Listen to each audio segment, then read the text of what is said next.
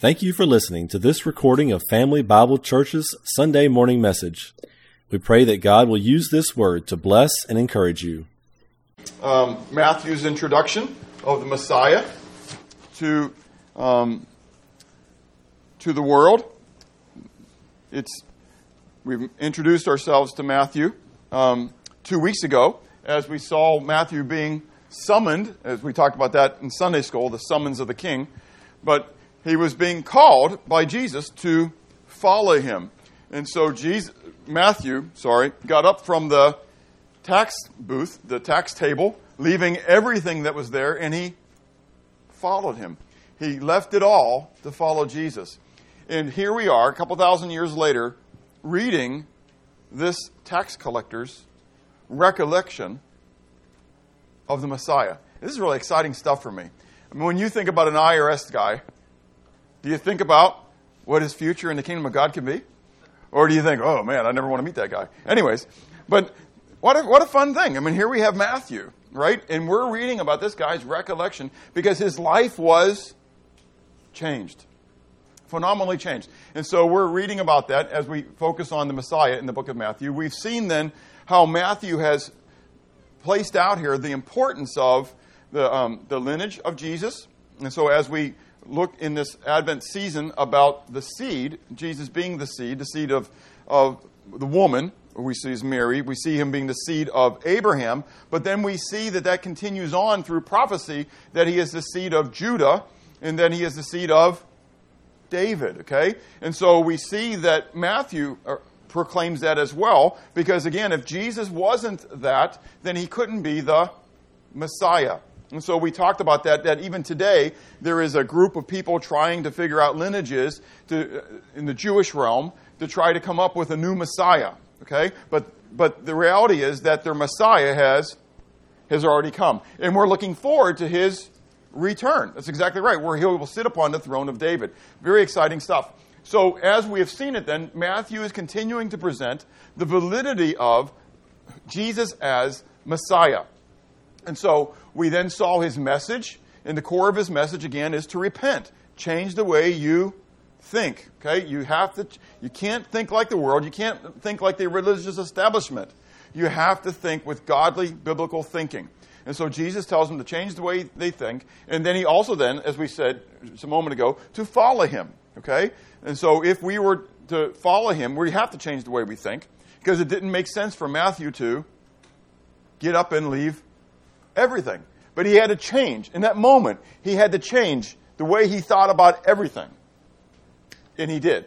And so he followed him. And so we saw then that Matthew then presents the message, the extended message of Jesus, as we see it in the Sermon on the Mount. Okay? And we see that this message of the kingdom is quite different and higher and definitive. You can't be in both places. You have to choose which God you're going to serve. You're either going to serve the God of the world, mammon, materialism, or you're going to serve the one and only true God, the King of Kings and the Lord of Lords. You're going to follow the kingdom of the heavens rather than the kingdom of the world, if that makes sense to you, okay?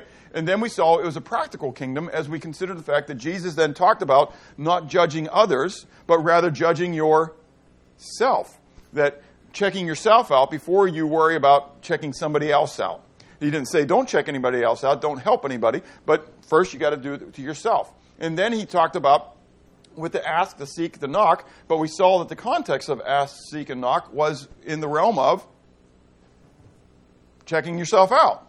And then you can have the wisdom to help somebody else out. And then walking in the narrow way. But walking in the narrow way, we had to be careful because there were going to be people out there, false prophets, false teachers, who were going to seek to distract us and deceive us and to turn us away. But he said that you'll know them by their fruit. And he said there are going to become some who come to him on that day and they're going to say, Lord, Lord, did I not cast out demons in your name? So, which is very interesting as we're talking about this section now where Jesus is revealing his authority casting out demons, and he's giving it to his followers to cast out demons, right? Jesus said there are going to be some who come to him on that day, and they're going to cry, Lord, Lord, did we not cast out demons in your name? Did we not do all these wonderful works in your name? And I'm going to say to him, depart from me, you son of lawlessness. I never knew you. You may claim to know me, but it doesn't matter what you claim. It only matters if God knows you. There's a lot of people pretending. There's a lot of people who look good on the outside, but as we're going to see later, not today, but in Jesus' teachings, when he talks to the Pharisees, they look good on the outside, but inside they're full of dead men's bones. And so Jesus said, I never knew you. Depart from me, you son of lawlessness, right? And then he goes on and he culminates that whole teaching with, so what should I liken this to? I will liken him to a man who hears or builds his house upon the rock. This one is like the one who hears my words and he what? He does them. That's the important part, right? Be doers of the word and not hearers only. Okay, so Jesus said, so I'll liken this guy, the one who hears my teachings and he does them, to a man who builds his house upon the rock. And remember the pictures of those cabins from Canada, And the other guy, the one who hears my words and doesn't do them, he's like the house on the sandbar, that island that really was made out of sand. And you remember how it kept being eroded and eroded and eroded, okay? And so that's what Jesus was talking about. He says the storm's going to come and the house on the stand's going to what? It's going to collapse. That's what our life is like. And then Matthew goes on to begin to present this authority of Jesus, confirming his authority, because the people said, he doesn't speak like one of our scribes. Rather, he speaks as one who has authority. And he did. And so that's what we then have seen, his authority over disease and nature, demons and sin, death and the handicaps. And the exciting thing now, as we get into this section where we're talking about his disciples last week and this week, is that Jesus now is going to take all that authority and he's going to give it to his disciples. This is an amazing thing. But we saw that the context, again, we want to look at things in context, that the context of Jesus giving his disciples that authority in this commission, which we're going to continue looking at today, was his compassion for the multitude. That Jesus looked at the people, Jesus looked at this motley group of people, right? This assorted group of people, and he had compassion. He wasn't frustrated with them. He knew that probably there were people there for multitudes of different reasons. But he didn't pick them out and say, you're here for a wrong reason. You're here for a wrong reason. You're only here for this. I'm getting ready to what? Feed the multitude. You're only here for that. He didn't say all that. Now later in John we read that Jesus does confront them and says, you're only here because I just fed you, and you're only continuing to come for that reason. But here he has compassion on these people. And as a result of his compassion for the people, he turns to his disciples and he says to them, look, do you see how the fields are white unto the harvest? It's only lacking one thing. Laborers. I mean, how awful is it? If you're riding down the road, have you ever seen, you've gone down the road and you've seen a field of corn or a field of whatever? When I used to drive truck, it grieves my heart when I drove through Trenton and, my mind just blanked out on me, heading east from Johnston. Heading over, because of an M. No, that's the other way. Moneta, yeah, Moneta. That area, Trenton, Johnston, Moneta, that is the peach capital of the world. We may be the beach here in Georgia, may be the peach state, but I promise you, driving a truck, that's the peach capital. I loved in July, August time frame, windows down. I love peaches, man. Just peaches. But it became a real struggle for me because you're not allowed to go stop your truck and get out and pick up a peach because that's stealing, because it's not your field. Make sense? We don't live in biblical days where you could clean off the side. And driving through there, I would see all these peaches that were on the ground that were just rotting. They were calling my name. They wanted eaten that very moment. But I wasn't allowed. And you see all this fruit that's just going to waste because there was not somebody there to harvest it. The fields were pink, if you would, peachy in color. And the harvest, I was restricted from going into the fields. I wanted to be one of those laborers for that field. But take this spiritually now. That's Jesus looking at this motley throng of people. And he's saying, you guys need to change the way you think. You got a field that's here. It's ripe. It's ripe. It's just lacking people going into it. That's what precipitates Jesus' commission of his disciples. And so we saw in this commissioning of his disciples, first we saw the authorization that he gave them. He takes the authority and he gives it to them, and he authorizes them. He gives them the authority to cast out unclean spirits. Those are demons. I mean, again, I'm not going to spend time, but do you believe that you can, by the blood of Jesus, by the power of God, that you have the authority to cast demons out of people? You do.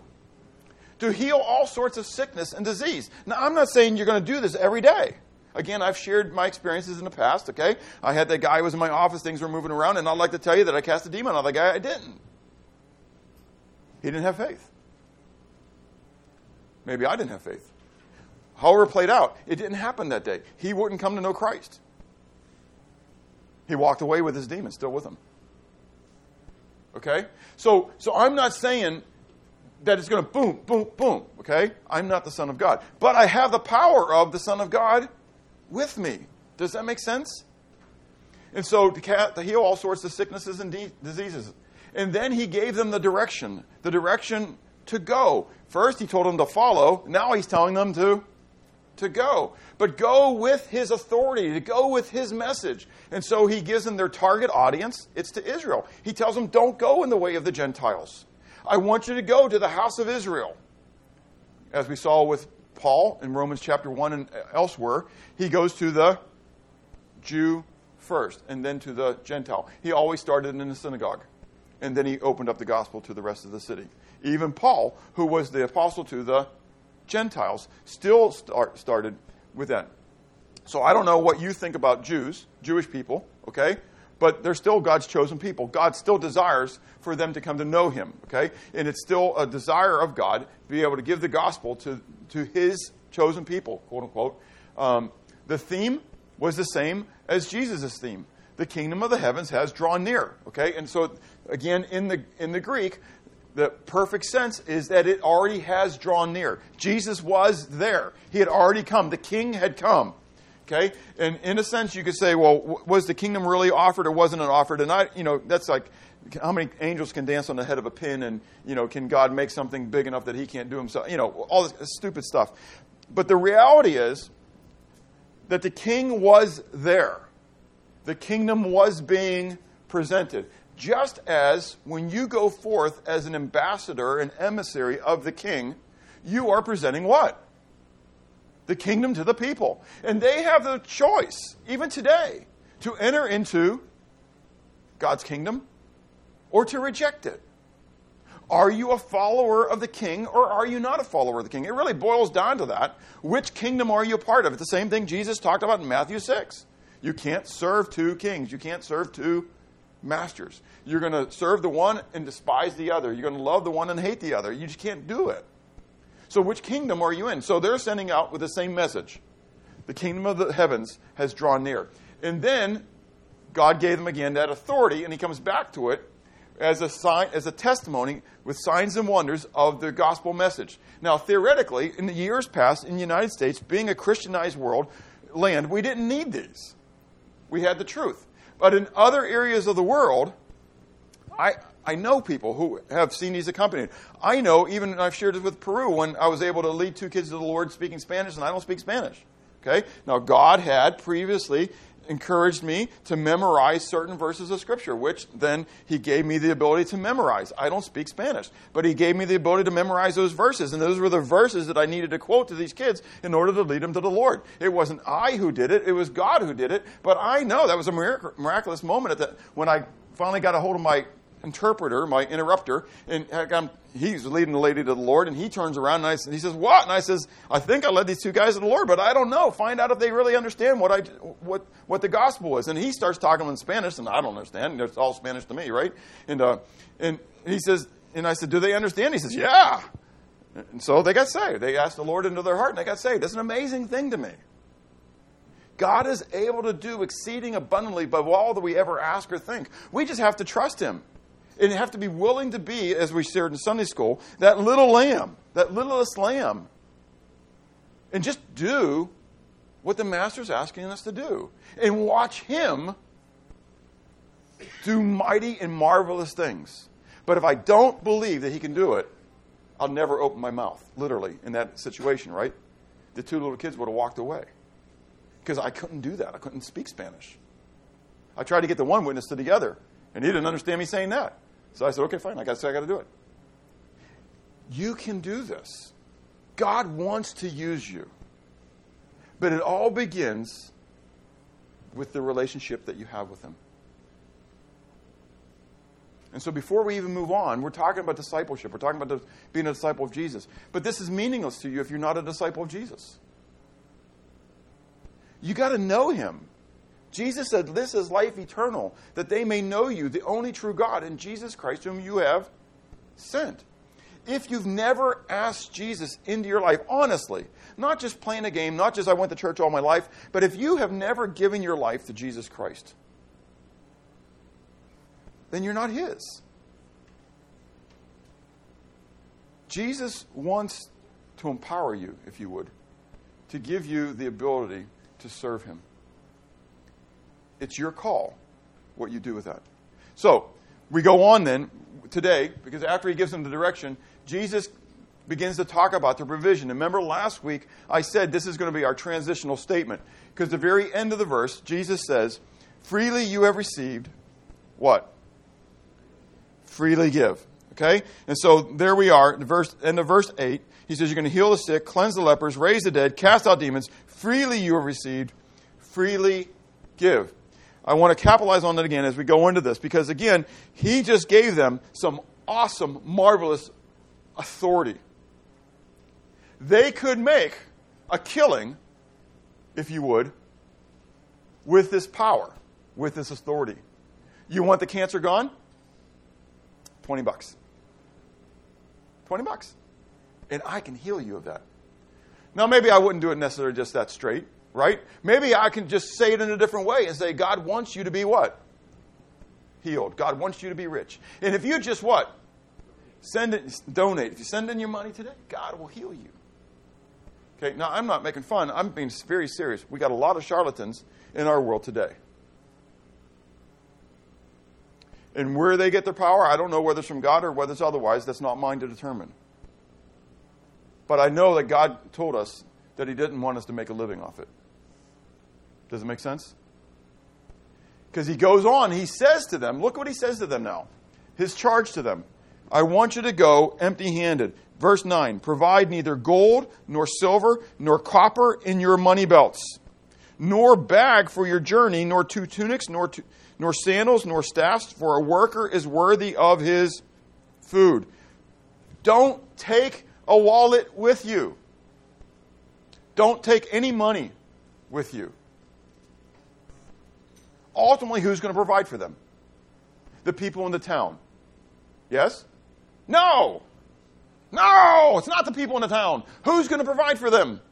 God is. And he may use these people everywhere. Do you believe that God can provide for you? We love to say God owns the cattle on, go ahead, finish it, 1,000 hills. All he needs to do is slaughter another cow, and he can do this. We say this, but we live in affluence. We don't have to really test him on it. Do we? Do you believe that God is able to provide for you? I commend Charles and Asia. They have a great last name, but but Charles and Asia felt called to go to Niger. They didn't go out for years and try to raise support. They went to 2 or 3 churches, and they said, we're going, if you'd like to support us. And went. We heard about it, and we were excited about it, and now our church supports them. They didn't come asking us for money. I believe God put it on our heart. God worked the scenario so we would understand who they were. And now here they are, taking hold of a girl who was in darkness and ministering to her family, but they wouldn't even have been there by now because it'd still be in language school. Now they got this other refugee family. I don't know if you follow this on Facebook and stuff. They had this other refugee family come in, and their family of 5 turned into 11. And remember, they didn't go out. They're looking for money. But now they got to start providing for more mouths. But they're doing it. Why? Because God is the one who was the provider. Jehovah Jireh is still Jehovah Jireh. Too many times we say we can't because we don't want to. Because we're worried it's going to take away from us. What am I going to lose out on this? Our love is not agapao. Our love is phileo. I love you and I'll give you the shirt off my back as long as I got another one to put on. I'll give you my porridge as long as I know there's more in the pot for me to take some for me. Faith is not sight. Faith is giving my porridge when there's nothing in the pot and I don't know how I'm going to eat. Faith is helping somebody even when I don't know how I'm going to pay my bills. Now, I'm not saying stupidity. But think about what Jesus asked his disciples to do. Does it make sense? Would you encourage your friends to do that? Go out without any money. Just go out and wait for God to provide for you. We look at that and we say, what? That's irresponsible. And yet that's exactly what Jesus asked his disciples to do. Now, again, I'm not saying we need to be stupid. We need to be prudent. But if God calls me someplace, then I have to make a decision. Do I believe that God will provide for me to be able to go there and do what he's called me to do? Or do I have to then come alongside God and help him out? Could you imagine if the disciples said, okay, God, we're going to go, but we're going to have to now go to all the synagogues to what? Raise support. Jesus wanted them to go when? Now. And they went. And so he says to them, there's a responsibility now that comes along there. Because we got the charge of the disciples, but we have the condition upon the town and the household. Because now he goes on, he says, verse 11, he says, now whatever city or town you enter, inquire who in it is worthy, and stay there until you go out. And when you go into a household, greet it. If the household is worthy, let your peace come upon it. But if it is not worthy, let your peace return to you, and whoever will not receive you, nor hear your words, when you depart from that house or the city, shake off the dust from your feet. Assuredly, I say to you, it will be more tolerable for the land of Sodom and Gomorrah in the day of judgment than for that city. There's a whole lot more going on than just what's going on in your life. This isn't all about Bob, wonder boy of God, going off into the darkness to shine the light. And God's going to just be going alongside me and he's going to empower me. I have my little cape. So if I jump into the phone booth, I can take off my normal clothes and I can become super disciple. And I go out and I can heal people and I can do. It's not what it's all about. It's all about this timid fisherman, if you would, right? Going out. And what I read here is there's a distinct possibility that I, Peter, James, John, Andrew, one of these others, right? I can go into one of these villages and what can happen to me? I can be rejected. I may not find a house of peace. I may not find a house that is worthy. In fact, the village may not like me at all and nobody will give me any what? Food. What am I going to do with God then? Do you get it? Because it's not just about me. It's really about everybody else as well. And God is doing a work in that village and in those houses. And that God is doing a work where they're gonna see somebody who's coming with the message of God. They're going to see somebody who's coming in serving the Lord, right? And they're going to have a decision to make. Or do they want to come alongside what God is doing? Or do they not want to come alongside what God is doing? Or are they going to withhold their own stuff? Well, brother, I'd have you into the house, but there's 2 of you and we really only have enough. Could you imagine the woman who only had enough meal for her and her son to eat that last little loaf and die? What would have happened if she said Elijah, you knew I was going to struggle for the J or the SH, huh?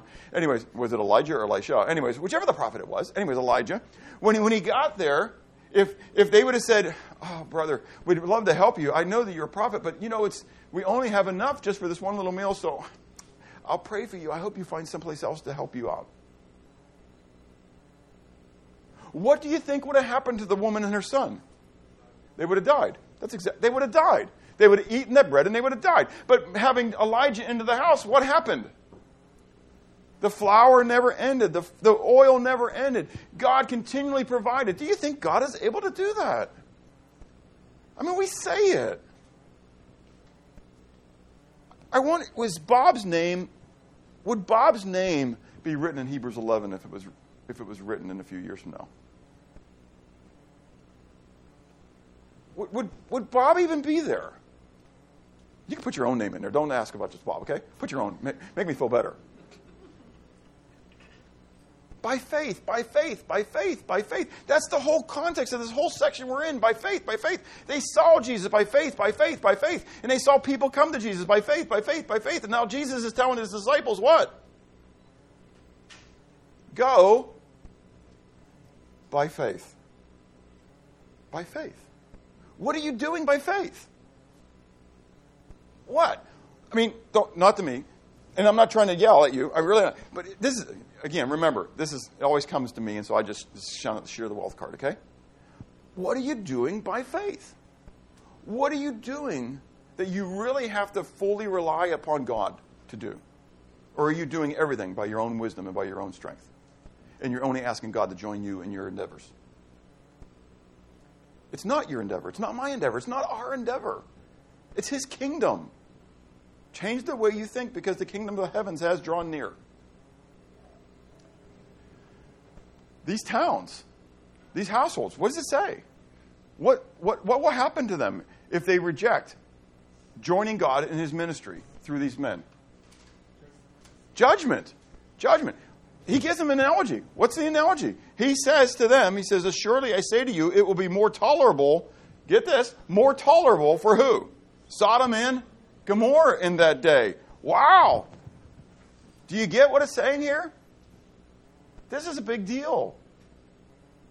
Do you think Jesus flippantly is just throwing out a statement? Or do you think he really means it?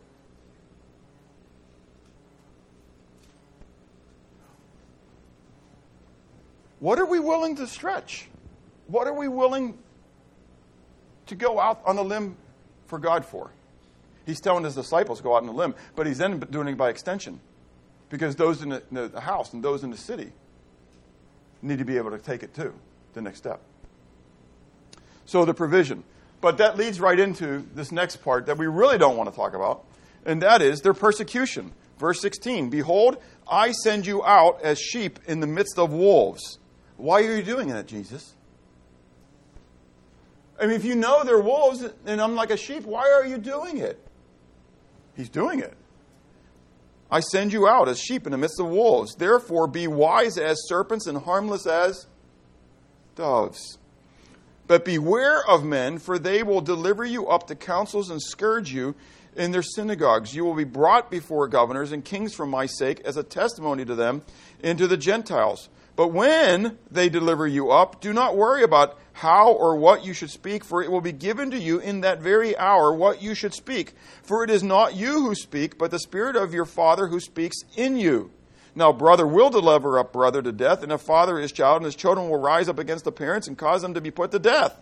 That sounds so exciting, doesn't it? And you will be hated by all for my name's sake, but he who endures to the end will be saved. When they persecute you in this city, flee to another.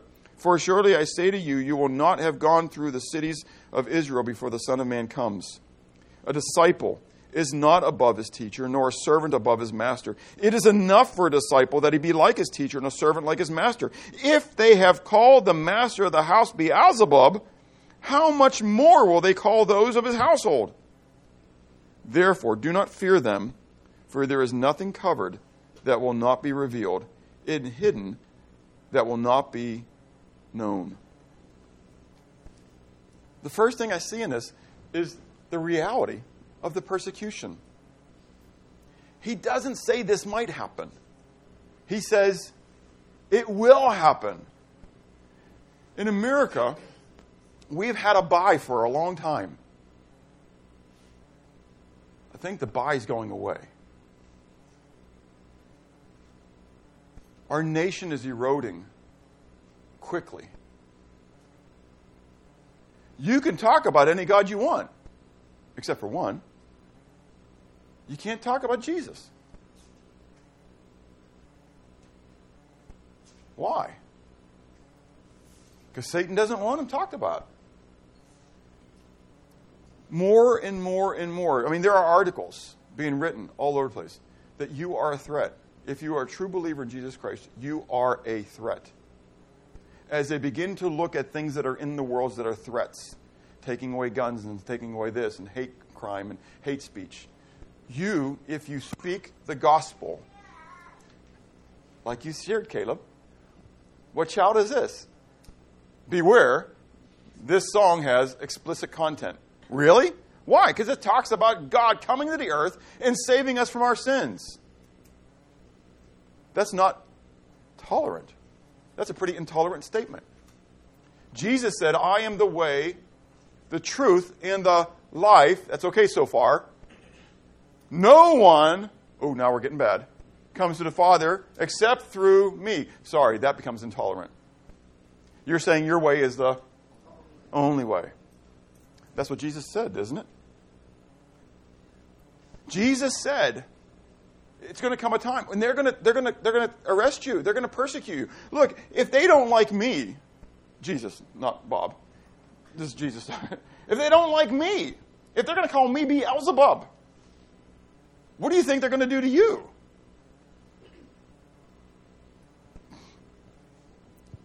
And that's the reason for the persecution. Jesus said a disciple is not above his master, his teacher, nor a servant above his master. I love the next statement, though. It is enough for a disciple that he what? Be like his teacher and a servant like his master. So stop for a moment. This is the way you get out of persecution. What's the out? Don't be like Jesus. If you're not like Jesus, they won't recognize you. And I promise you, too many of us are wearing camouflage. That's why Paul says, I beseech you, therefore, brethren, by the mercies of God, that you offer your bodies as a living sacrifice, that you're already dead. It doesn't matter what the world does to you because you're already dead. This is your reasonable act of service or worship. The word service there, latreo, literally is worship or an act of service and worship. So like we have a worship service. That's what it's called, the worship service, right? That's the idea of that word, okay? Which is your reasonable act of worship or your reasonable act of service. Depends on what version of the Bible you're looking at. One of them translates it worship, one of them translates it service. Why? Because it's all the exact same word, okay? But then he continues on, and be not conformed, changed in your outward appearance to this world, but rather be ye transformed in the renewing of your mind. Too many of us are worrying about being what? Conformed rather than being transformed. If you don't look like Jesus, don't worry about the persecution. They'll never know. But the more you look like Jesus, the more you act like Jesus, the more you talk like Jesus, the more that you do what the Father does, like Jesus did, because Jesus said, I only do what the Father does. And so the more you do what Jesus does, which is what the Father does, the more you're going to bring persecution upon yourself. Now, you can do it wrongfully. I've known two people who did it wrongfully. I had a woman who worked for me many years ago. She threatened me with the blood of Christ. I said, praise God, I've been cleansed by it. But she never did her work. Never did her work. But she proclaimed to know Jesus.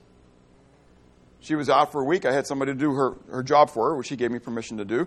The computer was down half the week. They were able to finish up all of her 3 months of backlog of work and get her caught up within the 2.5 days. She didn't do her job. She claimed to be an apostle of Christ. What do you think was her testimony? Do you think anybody wants the Jesus that she had? I knew another guy that got fired for giving out tracts where he worked. That sounds good at first, except for the fact he wasn't running his machine. He was supposed to be running his machine, and he wasn't running his machine because he's going all around the plant giving out tracts. And so you want to call it spiritual persecution, like that lady who worked for me when I had to fire her. And, in the government you can't do that. Anyways, there was a long period. I don't want to get into all that. But there was spiritual persecution there. There was spiritual persecution for this guy. They brought it upon themselves. It wasn't real persecution. You can't call that spiritual persecution, because if you're doing what you're supposed to do, the persecution wouldn't have been there. But if you're doing your job, make sense? And persecution comes, then it's because of Christ. So don't play the game of giving somebody a reason to fire you. Make sense? You do your job. You do it well. And if persecution comes because of the name of Jesus, then persecution comes because of the name of Jesus. And be willing to lose your job for the name of Jesus, not be willing to lose your job because you didn't do your job. That's exactly right. But persecution is going to come. And when the persecution comes, Jesus says it's going to be because of my name.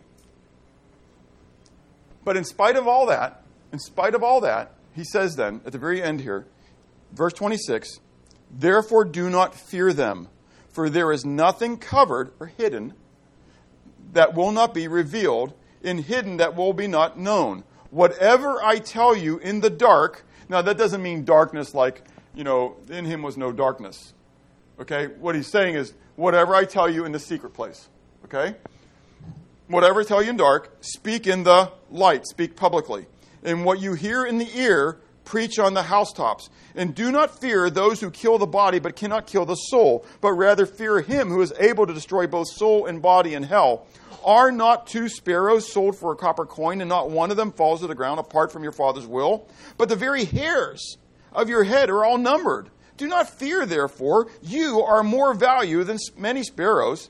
Therefore, whoever confesses me before men, him I will also confess before my Father who is in heaven. Whoever denies me before men, him I will also deny before my Father who is in heaven. Do not think that I came to bring peace on the earth. I did not come to bring peace, but a sword. Isn't that an interesting statement to be reading in this time when we read about the angels coming, right? And they say, peace on earth, goodwill toward men, right? And he says, don't think that I came to bring peace. I didn't come to bring peace, but rather I came to bring a sword. Verse 35, for I have come to set a man against his father, a daughter against her mother, a daughter-in-law against her mother-in-law, and a man's enemies will those of his own household. He who loves father or mother more than me is not worthy, there's that word again, worthy of me, and he who loves son or daughter more than me is not worthy of me. And he who does not take his cross and follow after me is not worthy of me. He who finds his life will lose it. He who loses his life for my sake will find it. He who receives you receives me, and he who receives me receives him who sent me. He who receives a prophet in the name of a prophet shall receive a prophet's reward. And he who receives a righteous man in the name of a righteous man receives a righteous man's reward. And whoever gives one of these little ones only a cup of cold water in the name of a disciple, assuredly I say to you, he shall by no means lose his reward.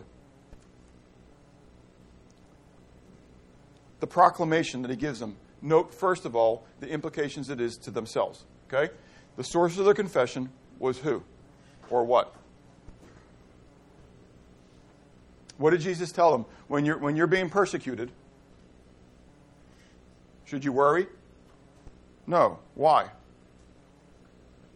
Help me out. Say it again. God's more powerful. But when you're asked to give that testimony, He's more powerful. Well, what was the promise? We already covered it. He'll give you the words. God's going to give you the message to speak at that very moment. You don't have to be a trained speaker. You just have to believe God is able. God is able to put words in your mouth like He put words in the mouth of all the prophets throughout the ages. There are other prophets who were prophets that we don't read their writings in the Scriptures. There were more prophets than Isaiah and Jeremiah. Have you ever read the book of Elijah? What about the book of Elisha? You haven't read them. You've read what others have written that they said, but you don't have a book of Elisha. You don't have a book of Elijah. Does that make sense? There were multiple other prophets who were, during the day, if you read the book of Jeremiah, he talks about other prophets who were killed during his day. You don't have their writings. God is able to use you prophetically, if you would, almost, okay, to be able to put the words in your mouth that he wants you to speak to those individuals at that moment, if only you just trust him. Now, he also then says that the confession ultimately is the confession of himself then. Not only will he put the words in your mouth, but then you have to proclaim them publicly about him. That you're going to proclaim him publicly. What he tells you in the dark, speak in the light. What he tells you in secret, proclaim it from the housetops. That's kind of bold, isn't it? Okay, that's not saying, coming over the side, hey, can I tell you about it? That's being willing to open up your mouth and saying, let me tell you about Jesus. Now, I get it. I'm yellow-bellied chicken liver too, and I struggle with this as well. You need to get over that, because that's the part where it's not me, it's him, that I'm going to be able to do this. So hence we go knocking on doors. Not because I love knocking on doors. I'm an introvert. I don't like meeting new people. I can't say I don't like. That's not what I really mean. It's my preference not to do that. But I know God has called me to do it.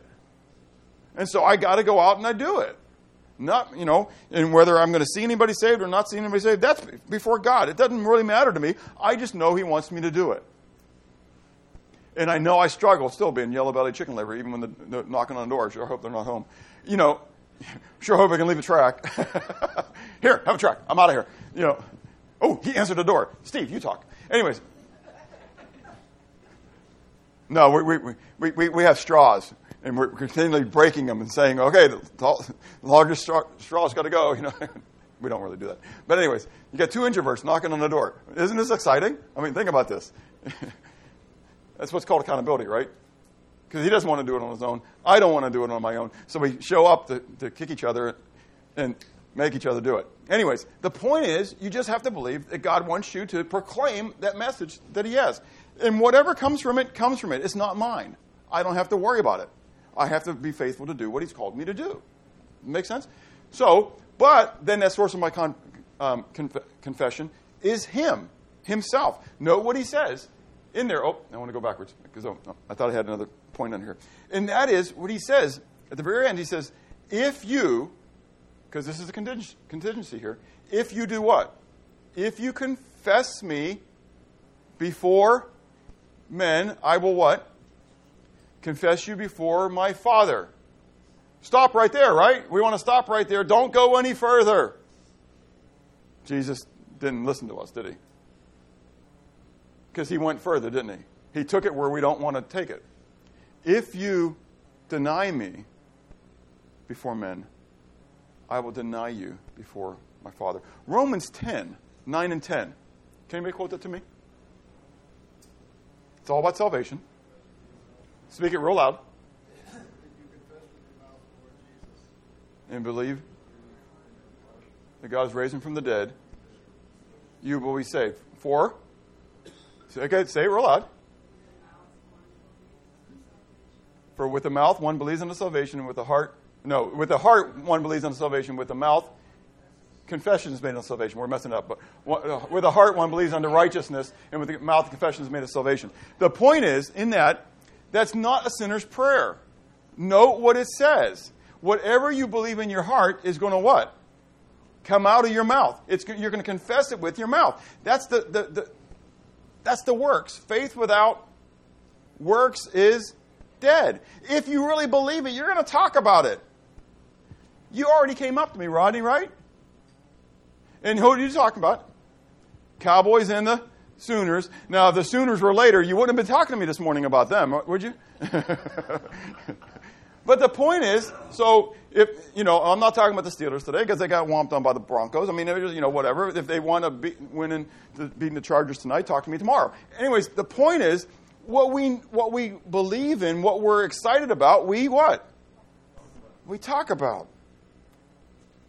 Jesus said, if you open up your mouth to confess me before men, I will confess you before my Father. If you don't, if you deny me. I didn't say this. Don't look at me being a legalist. Jesus said it. If you deny me, I'm going to deny you. And so you got to ask him, because this is really important. Because what happened with Peter, though, right? Peter what? He denied him how many times? 3 times. And so when Jesus next met him, what did he do with him? He discarded him, right? He said, get away from me, trash. He didn't say that. He gave Peter what? Another chance. If you've done this, ask God to forgive you. And to what? Give you another chance. And then what?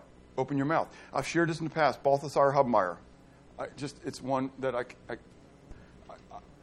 it sticks with me. Balthasar Hubmaier was back in the days of the Reformation. He was a proclaimer of the gospel. He was arrested by the Catholic Church. He was put upon the rack. He was told that if they would deny the gospel, then they would let him off the rack. Do you know what he did? He denied. And they let him off the rack. He recanted.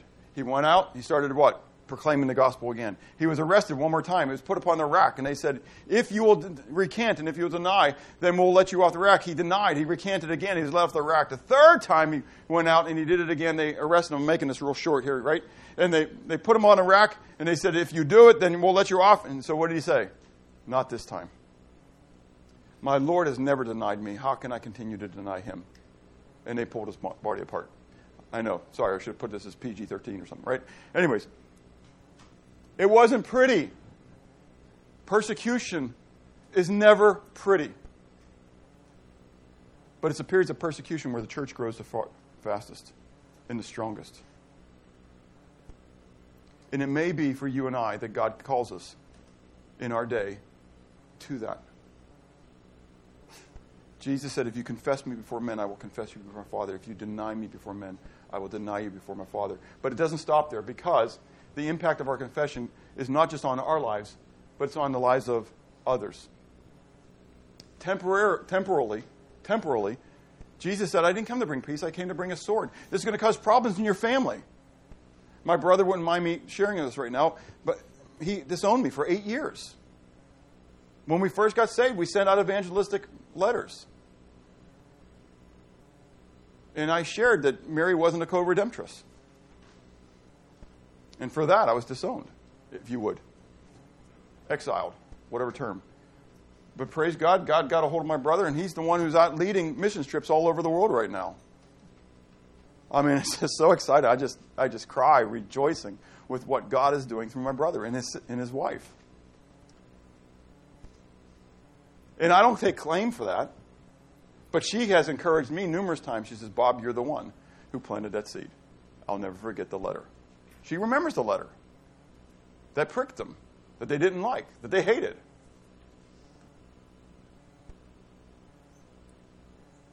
I'm going to separate families because of my namesake.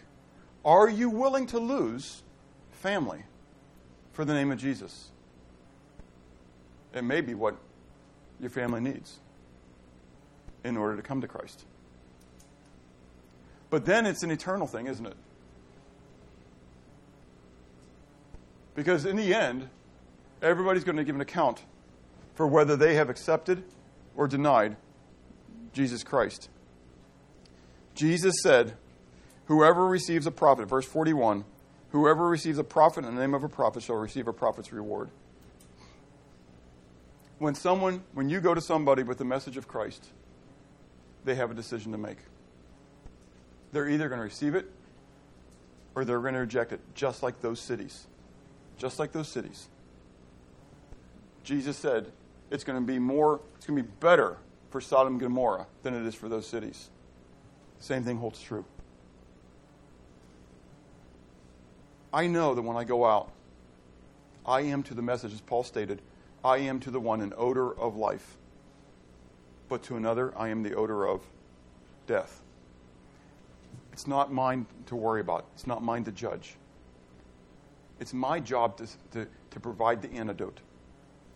Does that make sense? Sin is in the world. There is a cure. God has provided it, Brian, like you said, before the problem ever occurred. He already had the plan. He already had the antidote. He already had the situation covered. All you're doing is going out and giving people the remedy. If they'd rather die of their cancer, quote unquote, if you would, that's their choice. But ours is to go out with the remedy. So in the end, do you truly believe that God can provide for you? If you went empty-handed into the field to which he called you, will he provide? What field, then, are you serving in?